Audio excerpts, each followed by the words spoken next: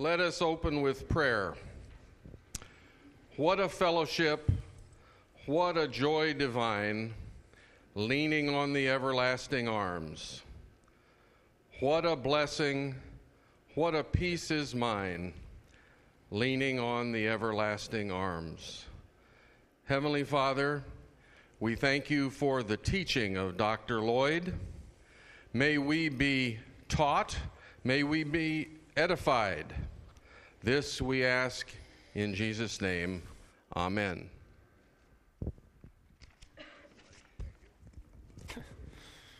You're on. Okay, is this working? Just coming through? Okay, good. Okay, last week I talked about something called form criticism, where you look at the different forms of literature in the Bible. And this week I'm going to talk about source and redaction criticism.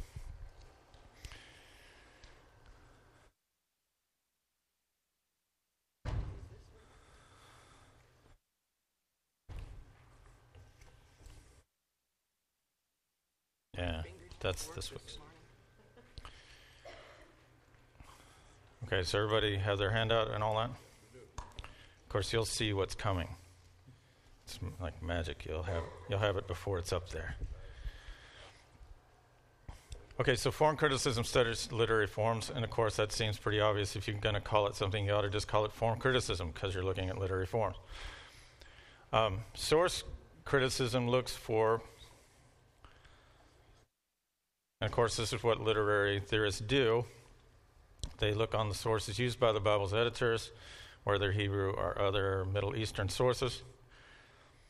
And redaction criticism focuses on the editors or the redactors of the Bible, including their specific theology, interpretations, and additions. So by the end of today's talk, you will know what's called the documentary hypothesis of the construction of the Bible. All right, so I thought it would be easier if we started with an example rather than just talk about it theoretically. What do you think? That's how people think. So once we look at some examples, then you kind of already got the evidence, and then we can talk about the theory. All right, so for example, if we look at the literary sources for 1st and 2nd Samuel, we'll find out that actually they're out of order in terms of the source. There's an early source and a late source, and you would figure that the early source would be 1 Samuel or something like that, wouldn't you? Well, no. That the early source is actually the later part, mostly 2 Samuel, and the later source is the first part. So 1 Samuel begins with the late source. Okay, there's a lot of ways that they know this. I'm going to give you some of the evidence, but also on here in the slideshow, I give you links for different sites where you can look up this information yourself. So 1 Samuel begins with the birth of Samuel. Everybody know who Samuel is? Well, I got a couple of nods. So we'll go with that. After the period of the judges, where what we call Israel, the Israelites were ruled by various people called judges, and we're not quite sure exactly what the judges did. Deborah, who was one of the judges, actually seemed to have held court, whereas Samson, a judge, didn't seem to do much of anything in terms of being a political leader, except kill Philistines. So we're not quite sure exactly what the judges did. But they were the leaders, and Gideon seems to have been mostly warrior leaders, protector leaders, as you would expect. When we move out of that time period into the time of Samuel, we have a prophet who has become, and again, nothing is ever defined, so we have to figure out what a prophet is by just looking at what prophets do. But when Samuel is born, there is no king. It's still the time of the judges. And after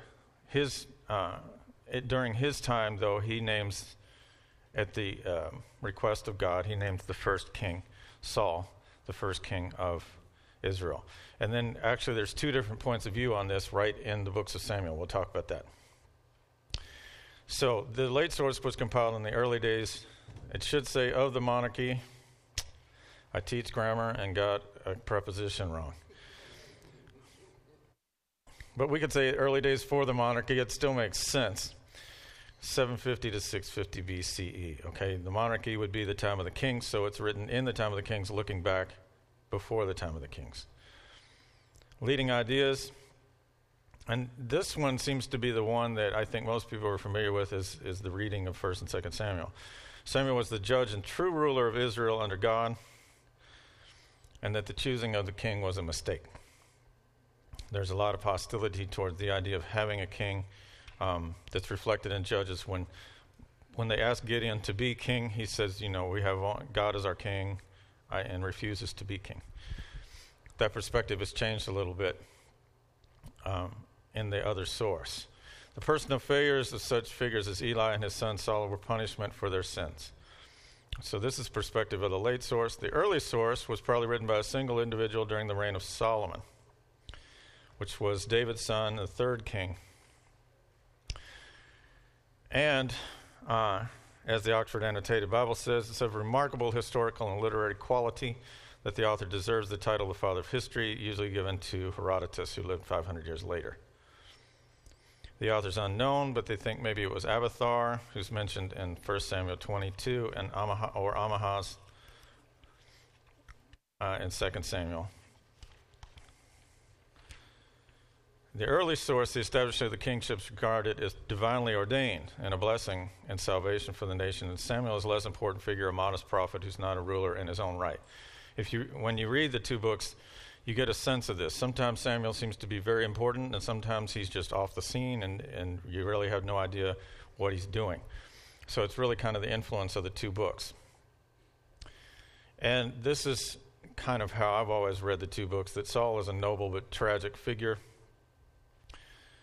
and David is the real hero of the story, but a very human one who does both noble and ignoble deeds, as you know. And then 2 Samuel is almost entirely early source and could be called the Book of David. So the way that we read them is actually the reverse of the way they were written. Okay, I wanted to give you some of the evidence that caused people to look for different sources in the first place. So there's different aspects of both books that cause scholars to think that there was more than one source. And here's one of the examples. David wins a position at Saul's court in 1 Samuel 16. But later, when David kills Goliath, Saul has no idea who David is. So one of the things that caused people to wonder if there were different sources is the fact that they have these stories that don't match up. And I don't know about you, but I remember the first time I read that, he was like, who is this young man and what is he doing here? And you're like, didn't you just hire him as your court musician? So either Saul, and one of the explanations, of course, if you're trying to just unify it, is that Saul is losing his mind. But we don't have evidence that he's losing his mind at this point. Also, a story of David sparing Saul's life is told twice. And, perhaps it happened twice, but the thing is, the beginning of it is exactly the same. It's the same people that go to Saul and tell King Saul where David is. So it's the same exact setup twice, and then it has a slightly different telling. In one, David cuts Saul's robe, and the other, he takes his spear. Dr. Lloyd. Yes. So if there are these stories that are parallel stories within the same book, is that a conclusion that two different authors are involved? Often, and we'll look at another really, really strong example in a minute of that. But yes, people try to put the two stories together, but a lot of times it's really hard to do. And there are other clues. When David comes, all right, let me try again. They're celebrating one of the Jewish festivals, and David is expected to be there. And he doesn't come because he's afraid of Saul. They didn't celebrate that for a few hundred more years. So you have to think, well, how are they celebrating something that hasn't happened and isn't going to happen? But actually, it's very interesting. It's a Jewish holiday very similar to Valentine's Day. So I didn't know if you knew that they had one like that, but they do. it was basically there were a lot of young women who didn't have marriage partners, and they made a day kind of where women could go around and pick partners. Maybe we need to bring that holiday back. I don't know.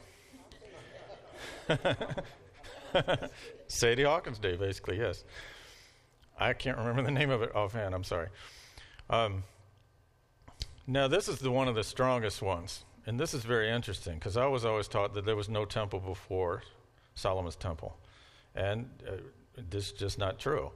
In 1 Samuel 1:7 and in 3:3, it refers to a temple in Shiloh in northern kingdom of Israel, and David isn't born yet. This is the story of the birth and the raising of Saul.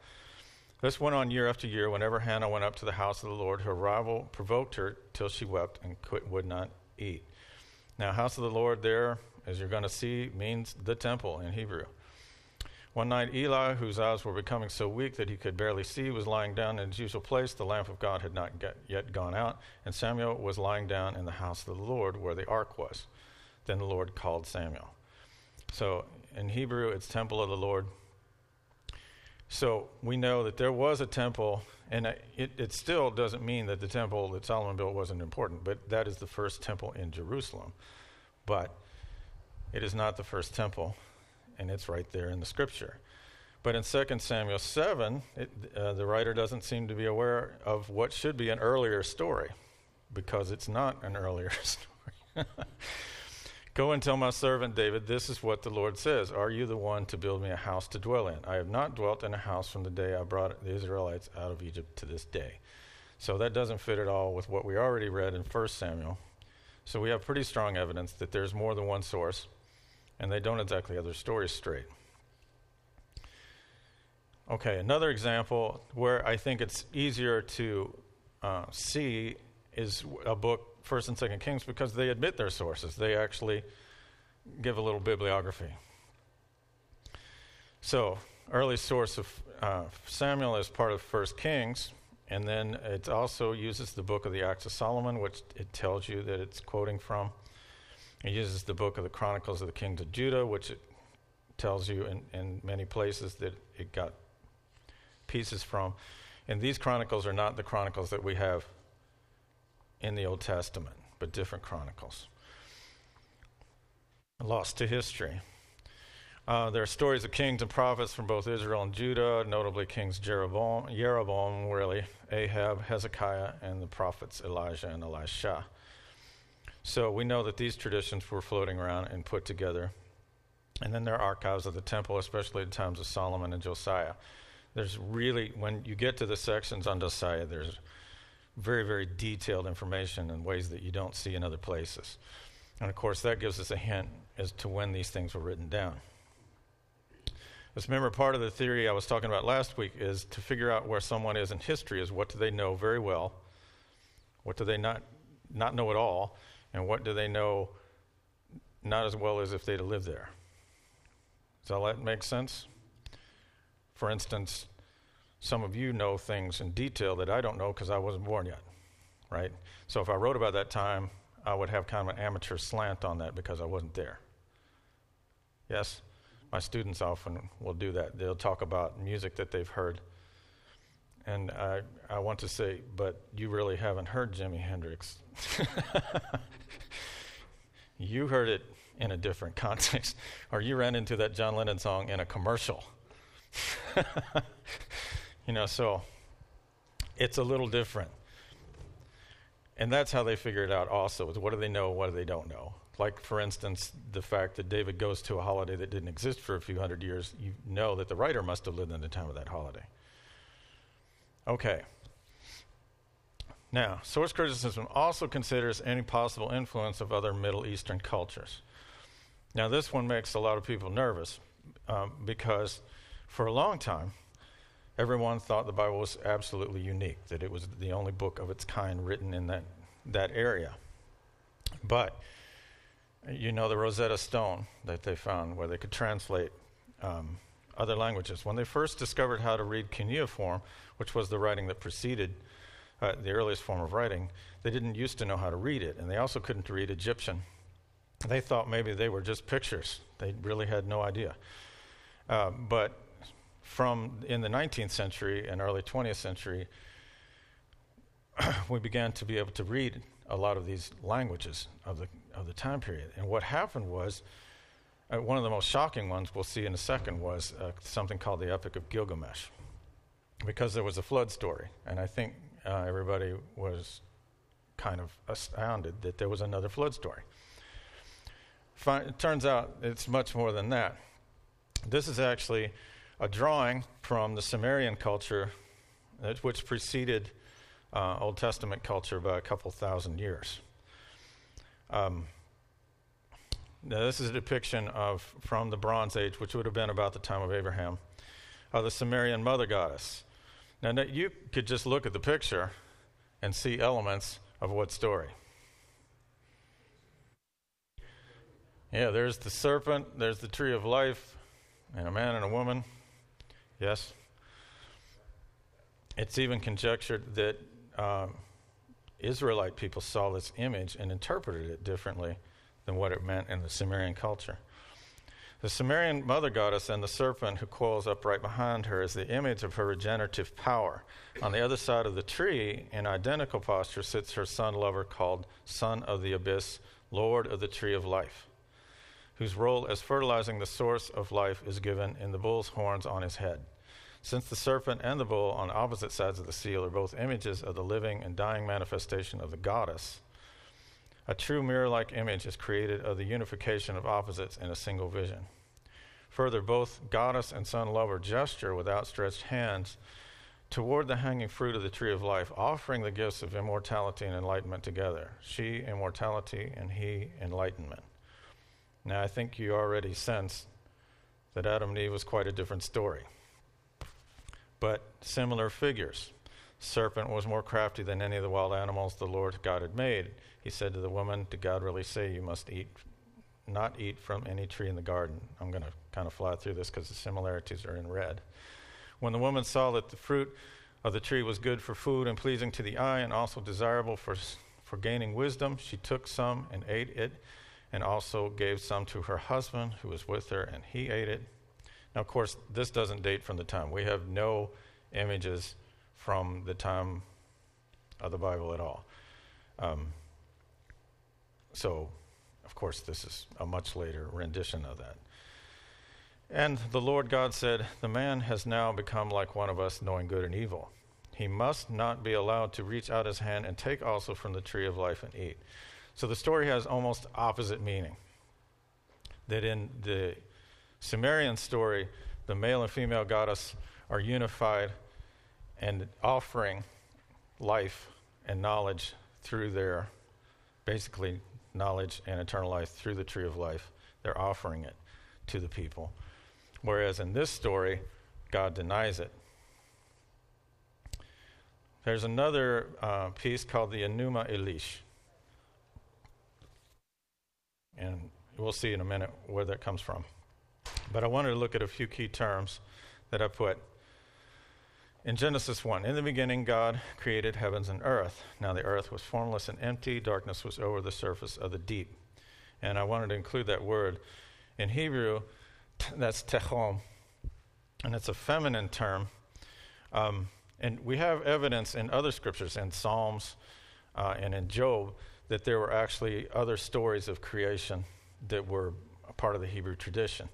And in it, sometimes it was seen as that there was a battle between God, the Spirit of God, and the water. And the water is chaos, and God is bringing the land out of the water. So it's the end of a battle.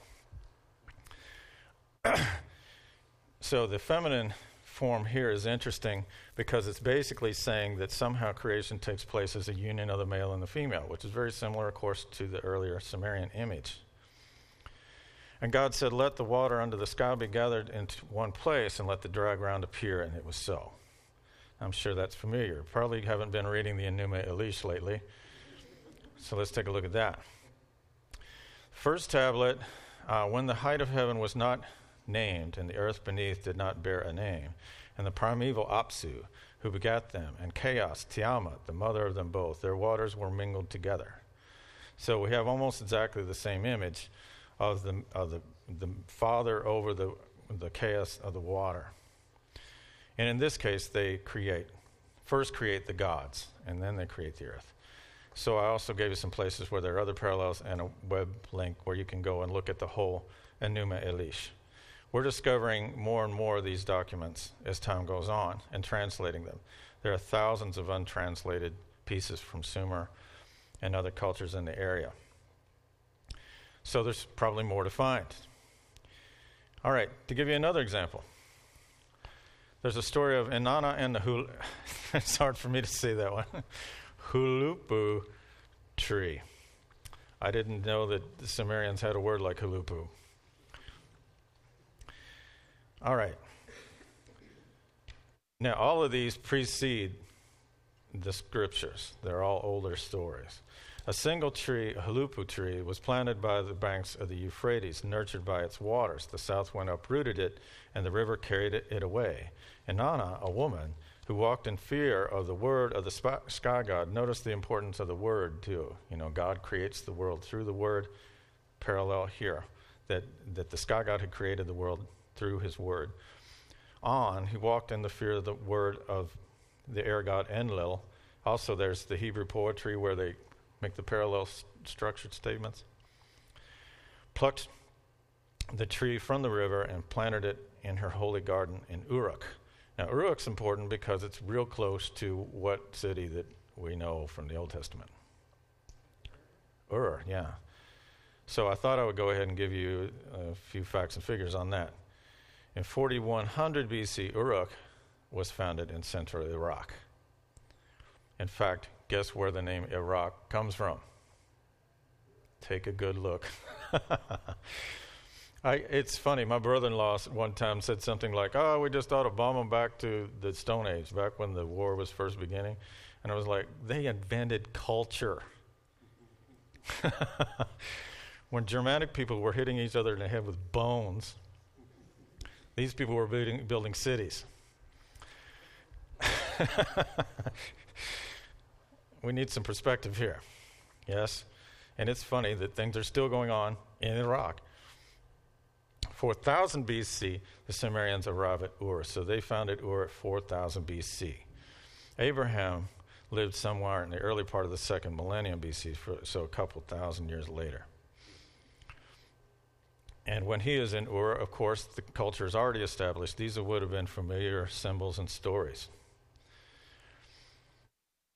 All right, continuing with our story, then a serpent. You're like, could it get any more connected? Then a serpent who could not be charmed made its nest in the hulupu tree, and an anzu bird set its young in the branches of the tree, and the dark maid Lilith. You're like, really, Lilith? That's interesting. Built her home in the trunk. Anyone familiar with Lilith? The story of Lilith? You will be in a minute. Gilgamesh struck the serpent who could not be charmed. The anzu bird flew with his young to the mountains, and Lilith smashed her home and fled to the wild and uninhabited places. Gilgamesh then loosened the roots of the hulupu tree, and the sons of the city accompanied him and cut off its branches. I don't know if that's a positive story or a negative story. But we've got a woman, a man, the word of God, the garden serpent, all of it. All right. Lilith ends up being a demon in Hebrew legend, a Jewish legend, and she only appears in Scripture once in the Bible in Isaiah 34:14, which associates her with demons of the desert.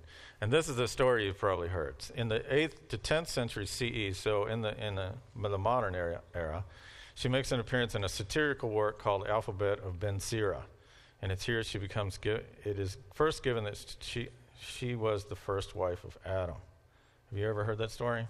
Well, because of Lilith Fair, the feminist concert venue thing, they made a big deal out of that story. And, of course, the reason she was cast out as first wife is because she thought that male and female, he created them. She took it very literally.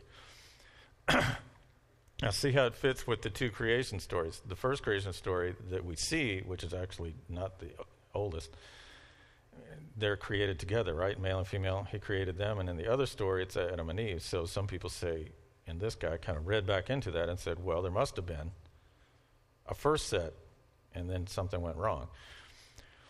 But she tries to assert her equality, and Adam rejects that. Refusing to conform to Adam's desires, she escapes from Eden and is subsequently replaced by the more subservient Eve, who's less a claim to equality since she was made out of Adam's side. Having escaped Eden, Lilith takes on her renowned role as baby stealer and mother of demons. Well, yeah, you can take that story where you will. It's interesting what happens to women who presume equality in that story. Okay, and just when you thought there were so many connections more, we also have the Epic of Gilgamesh. And again, I put the scripture there for context, but the important thing is, of course, that the Lord regretted that he had made human beings on the earth, and he picks one man to build a boat. The Epic of Gilgamesh, which is 3000 to 2000 BCE. In those days the world teemed, the people multiplied, the world bellowed like a wild bull, and the great God was aroused by the clamor. Enlil heard the clamor and said to the gods in council, the uproar of mankind is so intolerable and sleep is no longer possible by reason of all the babble. Quite a different interpretation. This is all about evil, and this is all about, they're just noisy. I think I kind of agree with that one. We are a noisy bunch, aren't we? Neighbor out snow blowing at 6 in the morning. I've got a neighbor that blows with the blower he did in the fall, every evening at dinner time. That really pushed my envelope. Standing in the living room going, what is wrong with that guy? But at least I never ran out and yelled at him. All right, Enlil did this, but Ea, because of his oath, warned me in a dream. Now me here is the speaker, the guy who survives the flood, Utnapishtim, is telling the story. He whispered their words to my house of reeds. Reed house, O wall, hearken, reed house, wall, reflect, O man of Shurapak, son of Uraba, Tutu, tear down your house and build a boat. Abandon possessions and look for your life, despise worldly goods, and save your soul alive. I also gave you links to that so that you could read the whole story. It's very interesting how many parallels there are. And actually how much smarter Utnapishtim was because he took more people with him. He took carpenters. Good plan. And, you have to have people to marry your daughters and things. He planned a little more for that kind of thing. Yeah, this just blows me away. Are you implying from this that the world once got to the point where there was too many people for the space and so forth, which we're arriving at again? I don't know. I don't know what that implies. All it implies is that there is this flood story, and there was a flood story before our flood story of the Old Testament. Whether there was really a flood, I'll let other people try to figure that out. There are a lot of theories on that, and National Geographic will never tire of making shows about was there a flood. But we do know there are flood stories. And now we've found that there are flood stories all over the planet. Why is that up in the corner? Okay, that's not supposed to be happening. It's not happening. Why is it doing that? There we go. I did want to show you there are more in other places of the Bible. In Ecclesiastes, it says, go eat your food with gladness and drink your wine with a joyful heart, for it is now that God favors what you do. Always be clothed in white, and always anoint your head with oil. Enjoy life with your wife, whom you love, all the days of this meaningless life that God has given you under the sun, all your meaningless days, for this is your lot in life, and something's missing from that statement. In labor and in your, well. You can see what it says. All right. In the Epic of Gilgamesh, he's out of control as a king, and the people plead to the gods to get him under control. He's pretty much, what he's doing is drafting all the men and sleeping with all the women. And the people are tired of it. So they ask God to bring an equal. And so this other man, Enkidu, is born, and they meet and they fight like bulls, and the way those stories always go. And so they fight like bulls, and they become best friends. And then as best friends, they decide they make the stupidest decisions possible. It reminds me of my friend in the 9th grade. Like both of us were basically good and sensible people, but we came up with the dumbest plans of things to do ever. We were always cutting school and everything else. So their plan was to make a name for themselves by killing the god of the forest. And they go and they kill the god of the forest, which arouses the attention of the mother goddess, well, actually not the mother goddess, but kind of the equivalent of Aphrodite in their culture, Ishtar, but who, by the way, we get the word star from her, Ishtar, Astarte. But anyway, she's the queen of heaven. Interestingly enough, Hathor is the queen of heaven, an Egyptian thing, and she's the cow that jumps over the moon. But anyway, moving right along, I love all these connections. Ishtar wants to marry him, but he knows something about sacred marriage. And the idea of sacred marriage was if you married the queen of heaven, that you would only live for a short time and then you would be killed as a sacrifice to her to symbolize the union of the male and the female. Back to that whole theme of union of the male and the female. So he doesn't do it. And she sends a bull, which is Taurus the bull. She sends a bull down to kill everyone, and they manage to kill the bull, but Enkidu gets killed. And Gilgamesh is so distraught that he decides he's going to go to the land of the gods and find out the secret of eternal life. And on his way there, he meets a woman named Siduri. And I used to have a friend of mine, she told me, she said, I am Siduri. And I'm like, what is that? She says, well, I meet men and I tell them the truth, and they just ignore me and move on. And it's exactly what happens with Gilgamesh. So Gilgamesh meets her, and she says, there's no use going to the land of the gods because your fate is to die. You're a human being, and that's the way that it goes. And so she tells him this. As for you, Gilgamesh, fill your belly with good things, day and night and day. Dance and be merry, which is exactly quoted in Ecclesiastes. Feast and rejoice. Let your clothes be fresh. Bathe yourself in water. Cherish the little child that holds your hand, and make your wife happy in your embrace, for this too is the lot of man.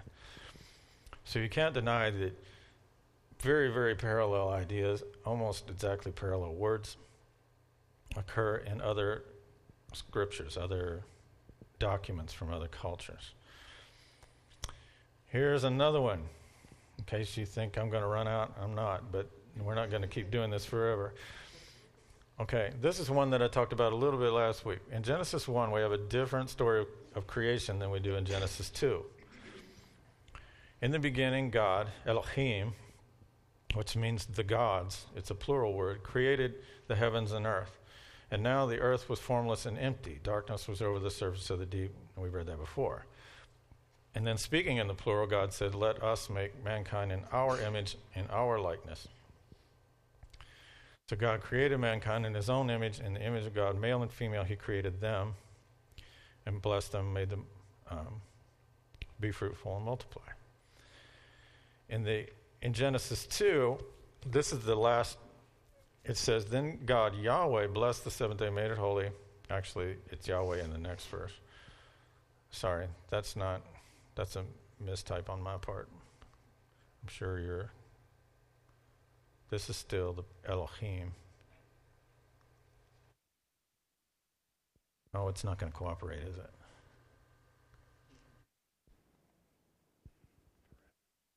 Copy.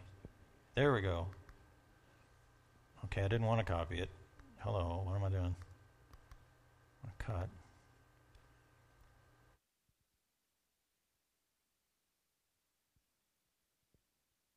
Okay, back to our story. There's probably part of it still up there, but who cares? Okay. This is the last verse of the other story. Now notice that in verse 4, this is what made literary theorists think, wait a second. Because look at what it says. It says, this is the account. Yes? It's like it's saying, okay, you've read that one. Now, here's the other one. This is the account of the heavens and the earth while they were created. When the Lord God, Yahweh, different name for God, made the earth and the heavens.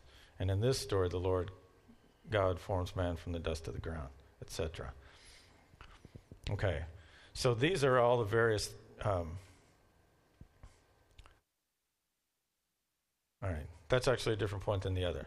So, the point I was making before is that we have found other documents from other cultures that parallel some of the stories in the Old Testament.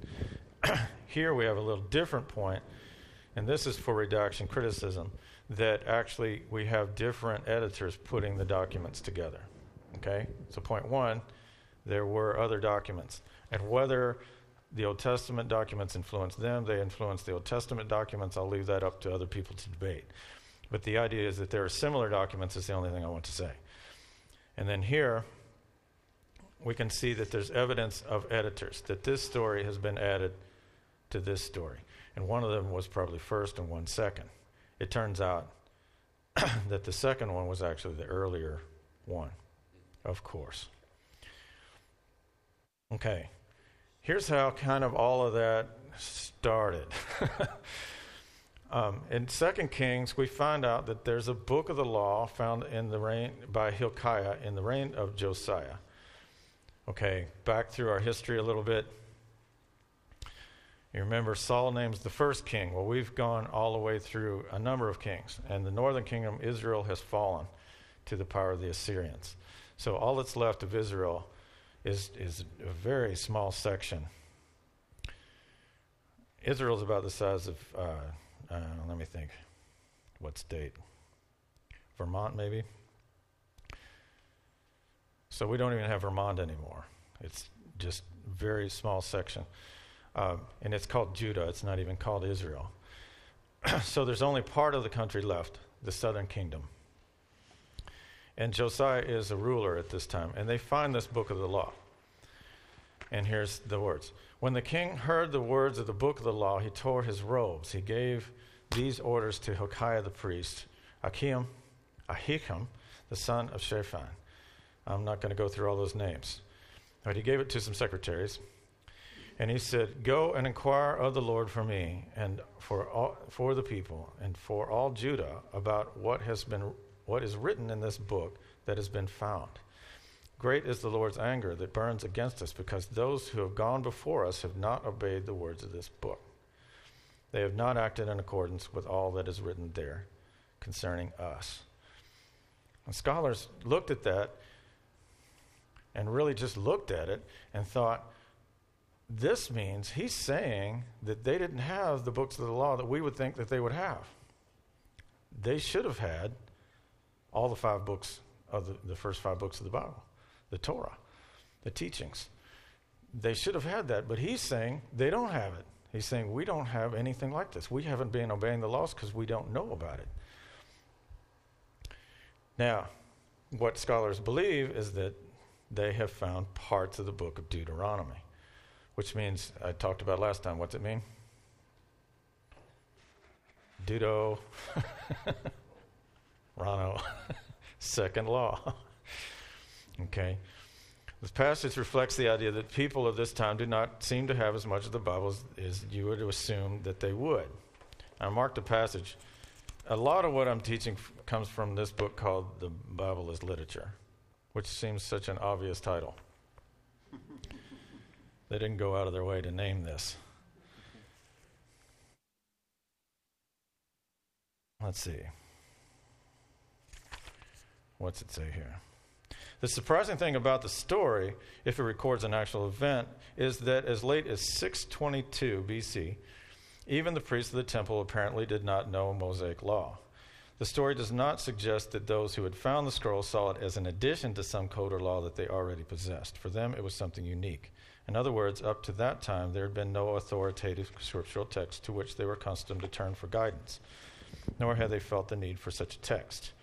We conclude that the scroll found in the temple became the very first portion of canonical scripture. But because it was also the first piece of scripture ever to have been made canonical on the spot, it can tell nothing about the process by which the rest of the Bible became canonical.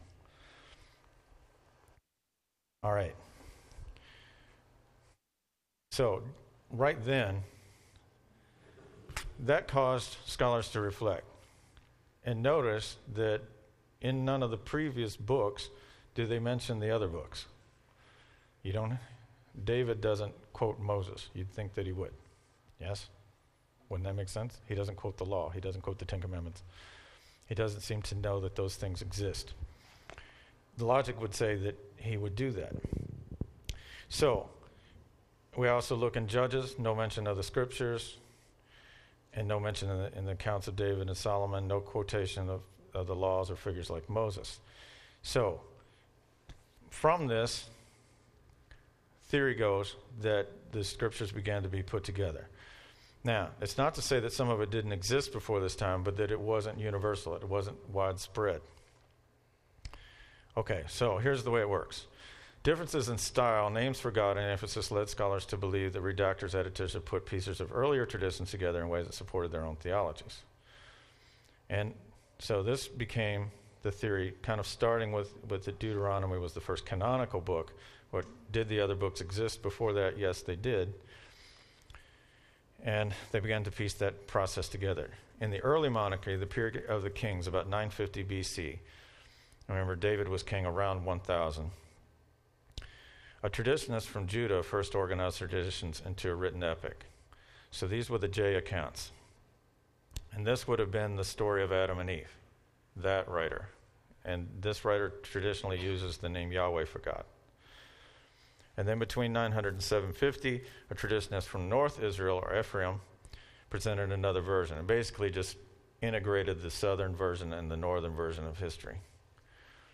And then the 7th century BC, Deuteronomy was published, and the story was again modified.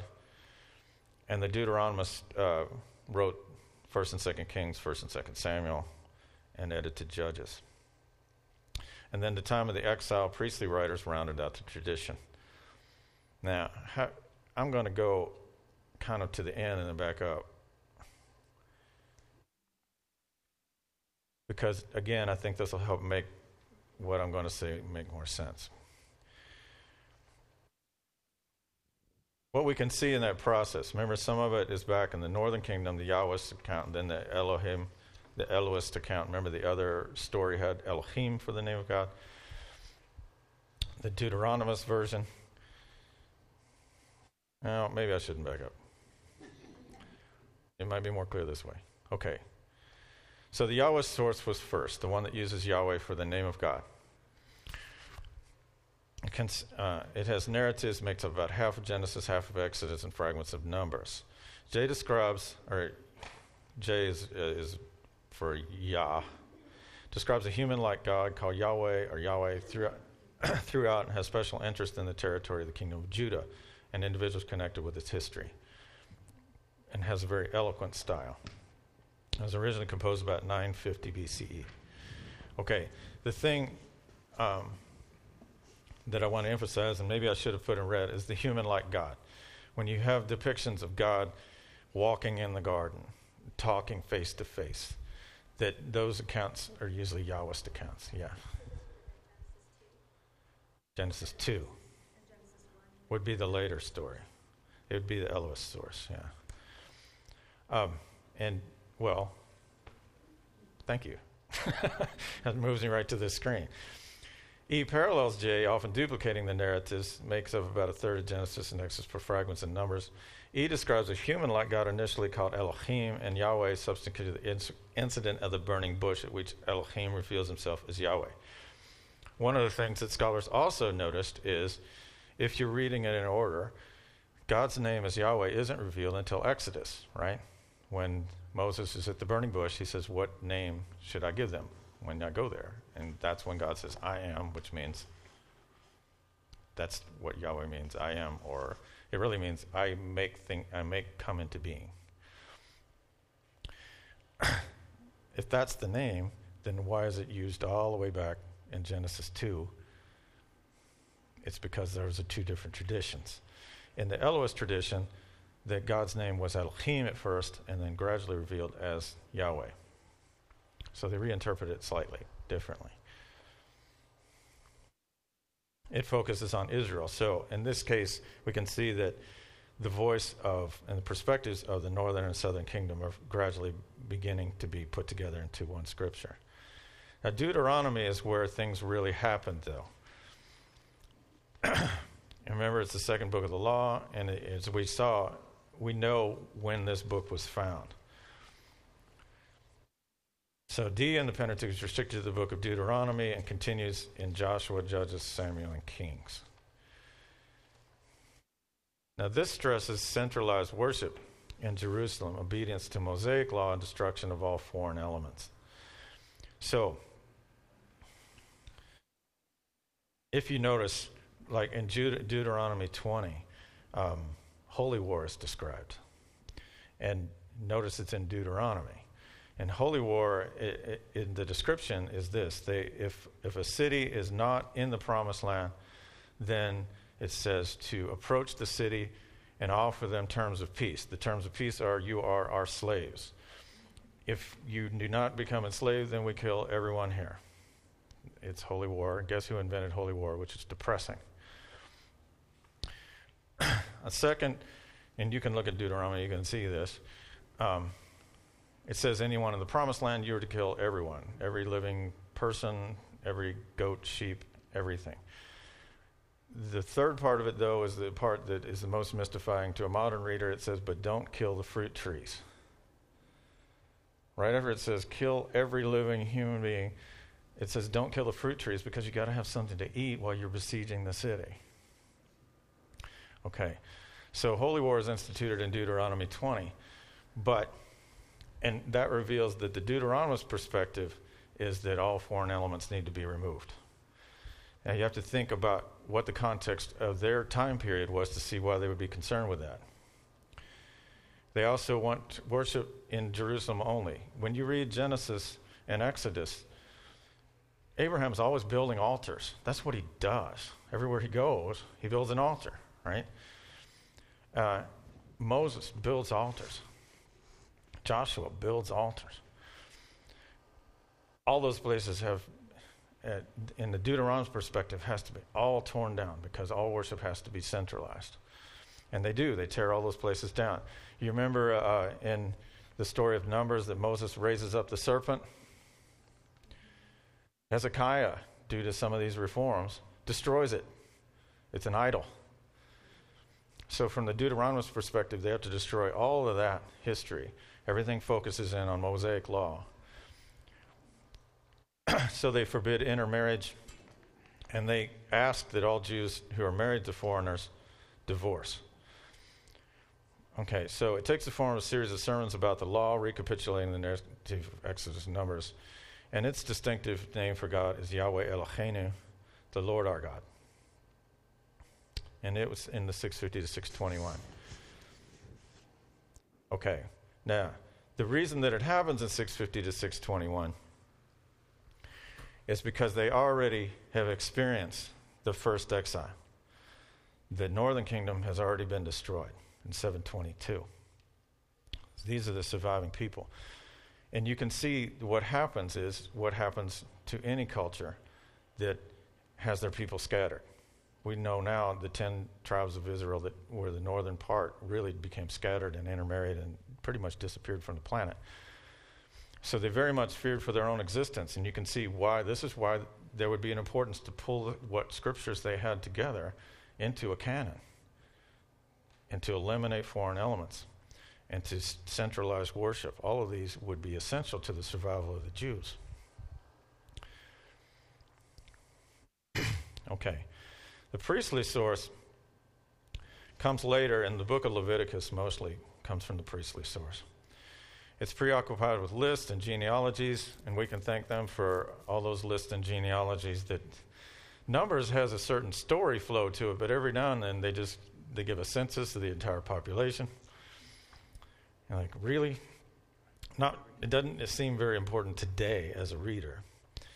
But of course, this is an important part of culture too, and you can see why in a later time this would become important, right? The Jewish people are under threat. They might be scattered all over the planet, so it's good to trace out the genealogies. But if you look at Leviticus, this is where you get all the dietary laws and restrictions. So they're adding that other layer. The Deuteronomists are adding, when you read the Ten Commandments, it's kind of disappointing that right after, then they start giving these really, really minute laws. Like if an ox falls into a ditch, and you feel like, well, this is very anticlimactic, isn't it? And we just got the Ten Commandments, And then it's like, well, and if someone steps on his neighbor's, and you're, what? Well, the Deuteronomists have put those in, and these writers have begun to put those things in. Yeah. Yes.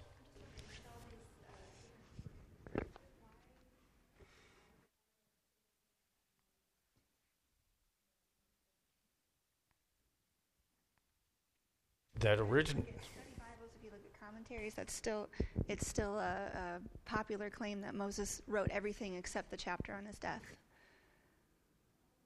There are a lot of problems with that I could get into, and people have noticed this since the 1600s, and Jewish scholars noticed it first. So I think I don't think it's official even in the Catholic Church that Moses wrote the first 5 books, but and there are other problems because there's no first person. He knows things he couldn't have known, that sort of thing. And I'm teaching from a literary standpoint, and literary theorists just don't believe Moses could have written any of it. Yeah.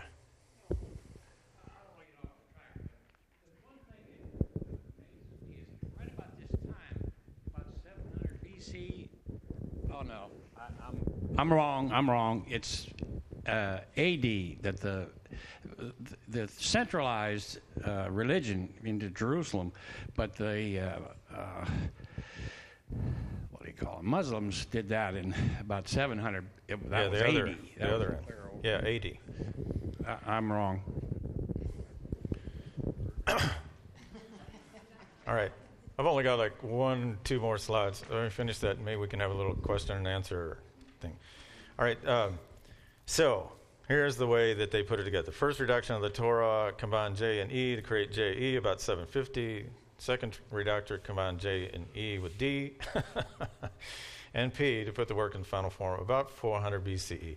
So about 400 BCE, we have the first parts of the Bible final.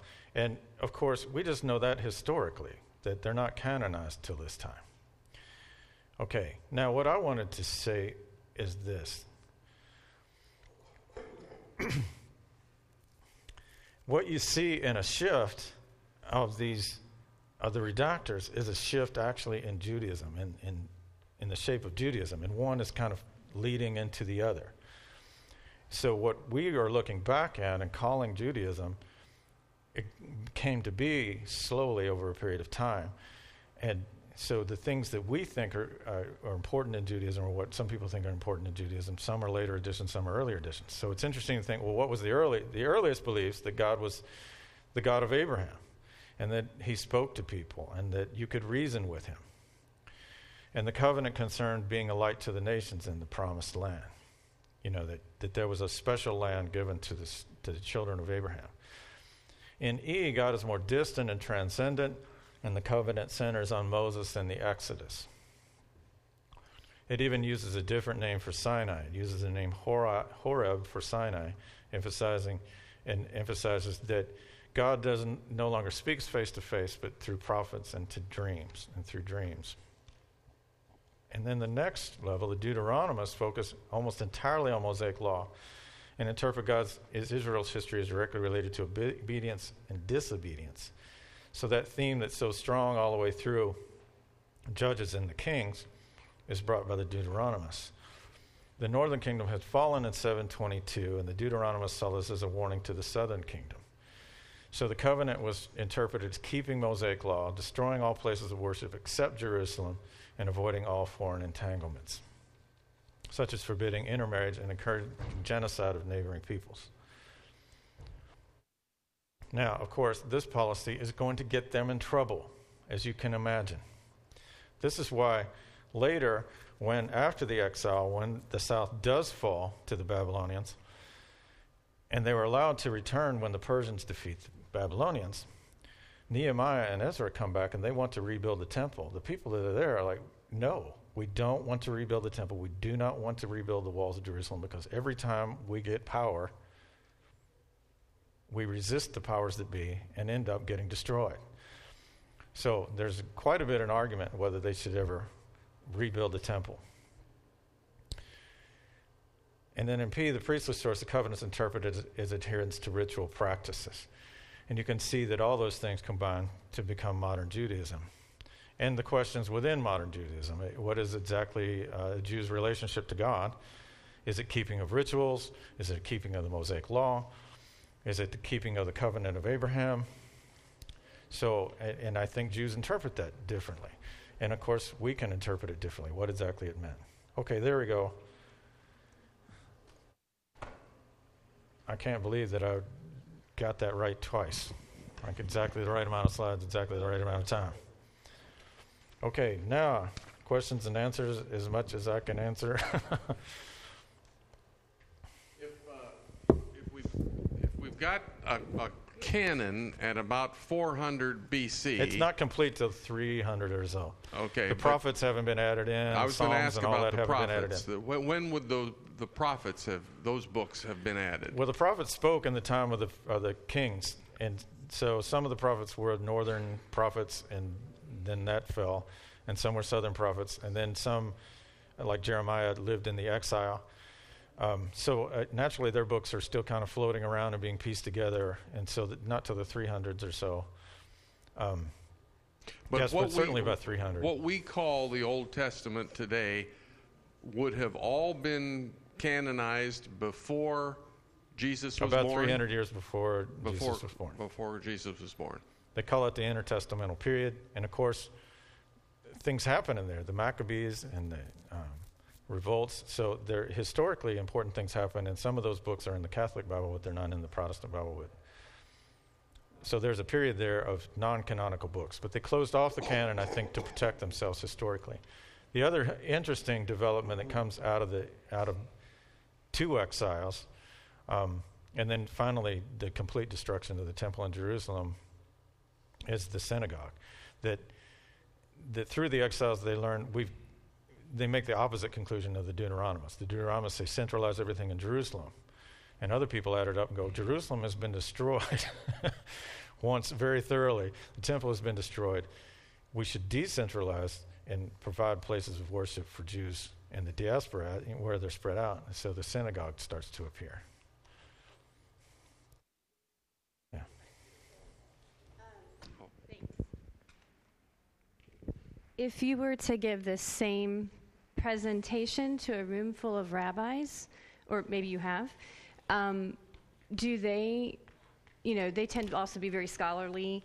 How would that, I guess I'm kind of riffing off Linda's question, how do they handle this type of criticism about the Pentateuch and the Torah? They were the first to go there. Okay. You mentioned that a minute ago, that Jewish scholars, but I didn't know if that was just one portion of your presentation or in general. We actually do that. So I guess my question is, do we actually have them to thank, in a sense, for doing the scholarly Some of it, yeah. homework at the beginning, and then we've... Yeah, and Catholics. Okay. So one of the things I learned from my professor who taught me, who was a Christian minister himself, is he wasn't threatened by this. He saw this as just sensible. Analysis. Yeah. It made sense to him. He studied at Hebrew Union, and so, which is Jewish, as you might guess, Hebrew Union. Right. So he studied at Hebrew Union, but also at, can't remember, but he studied at both. He wanted to study at a Jewish school, so he learned a lot of it from Jewish scholars. Mm-hmm. Jewish scholars have never been afraid of anything like this. Okay. And they're not clinging to the Moses thing either. Yeah. Okay. Most of them, I don't think. I don't understand why they would be threatened. I'm not threatened by this. I think this is a wonderful I think story. It's fascinating. Yeah, but in the end, it's the ideas that count. It's not who followed who, right? Yeah. I mean, for me, that's right. That's the way it is. Well, if the stories mean anything, then they share some kind of a truth, and that as long as you get the truth. It's interesting. In Hinduism, they don't believe in like authority of word like Christians do. That they believe. Well, okay, let me just back up. Their belief is once you've opened the package and gotten the message, you don't need the package. So they don't center their world on scriptures. They center their world on, did you get the idea? And so To me, that's kind of a sensible way to look at it. Did you get the idea, and not to get bent out of shape? Yeah, and so they don't have things like a Bible in Hinduism. My point, thank you. My point in asking that question was actually because I'm fascinated by how the Deuteronomists have put a different spin looking back. That's where the very, you touched on it a moment ago, I mean, it's changed the tone. You see what I'm saying? Radically. So that's what I wanted to know, like, how do they perceive that? You touched on it by saying, this affects how people practice their Judaism. Yeah. Like, how much emphasis are you going to let the Deuteronomists have on your faith? Are you going to say, yeah, genocide, look, it's right there in chapter 20 of Deuteronomy, it's okay? I mean, that's why I was going with that question more. This doesn't threaten me either.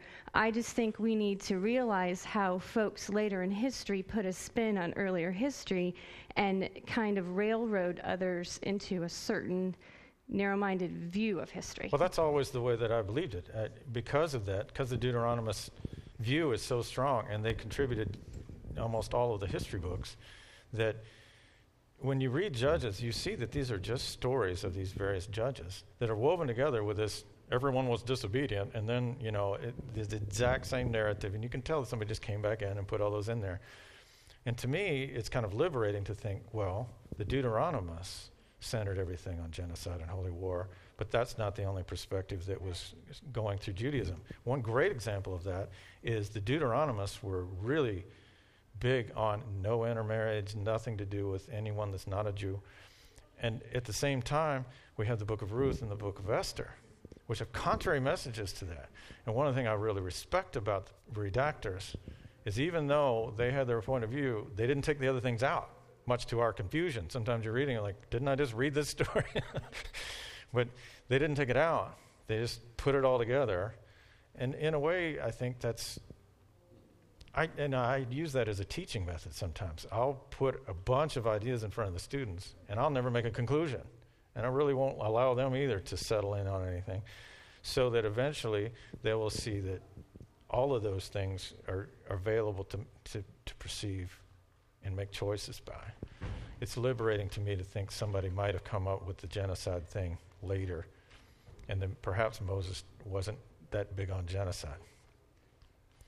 Perhaps. I don't know.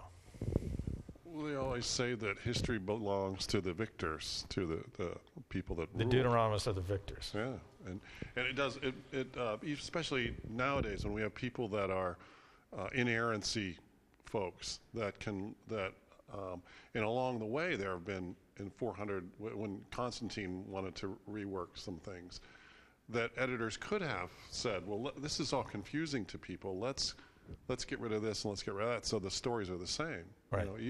And they didn't. No. So they didn't in the New Testament either. We'll talk about that next week. Yeah. But in the New Testament, there are problems connecting the synoptic gospels with John. They just let it sit there and figured, you can make your choices and figure That's out. what makes it even more powerful that someone along the way just didn't say, let's weave this all together so that nobody has a question. Well, it adds an element of veracity. If you watch any NCIS or any of those kind of shows, how do they always know when people are lying? When their stories match. Yeah. Because people who actually see something don't ever see the same thing. And so if we go from that point of view, that if the stories don't match, it actually adds an element of veracity to it. If they did, then you'd have to say, well, they're all writing from the same source. Yeah. And some aspects of the New Testament, they're writing from Mark. They're using Mark as the basis. Thank you, Dr. Lloyd, and we'll be considered mutineers if we don't get to church, some of us that are going. We'll see you next week. Any of you that didn't get copies of last week's slides or this week's slides, there are some copies laying around, so get one if you need them. Thank you.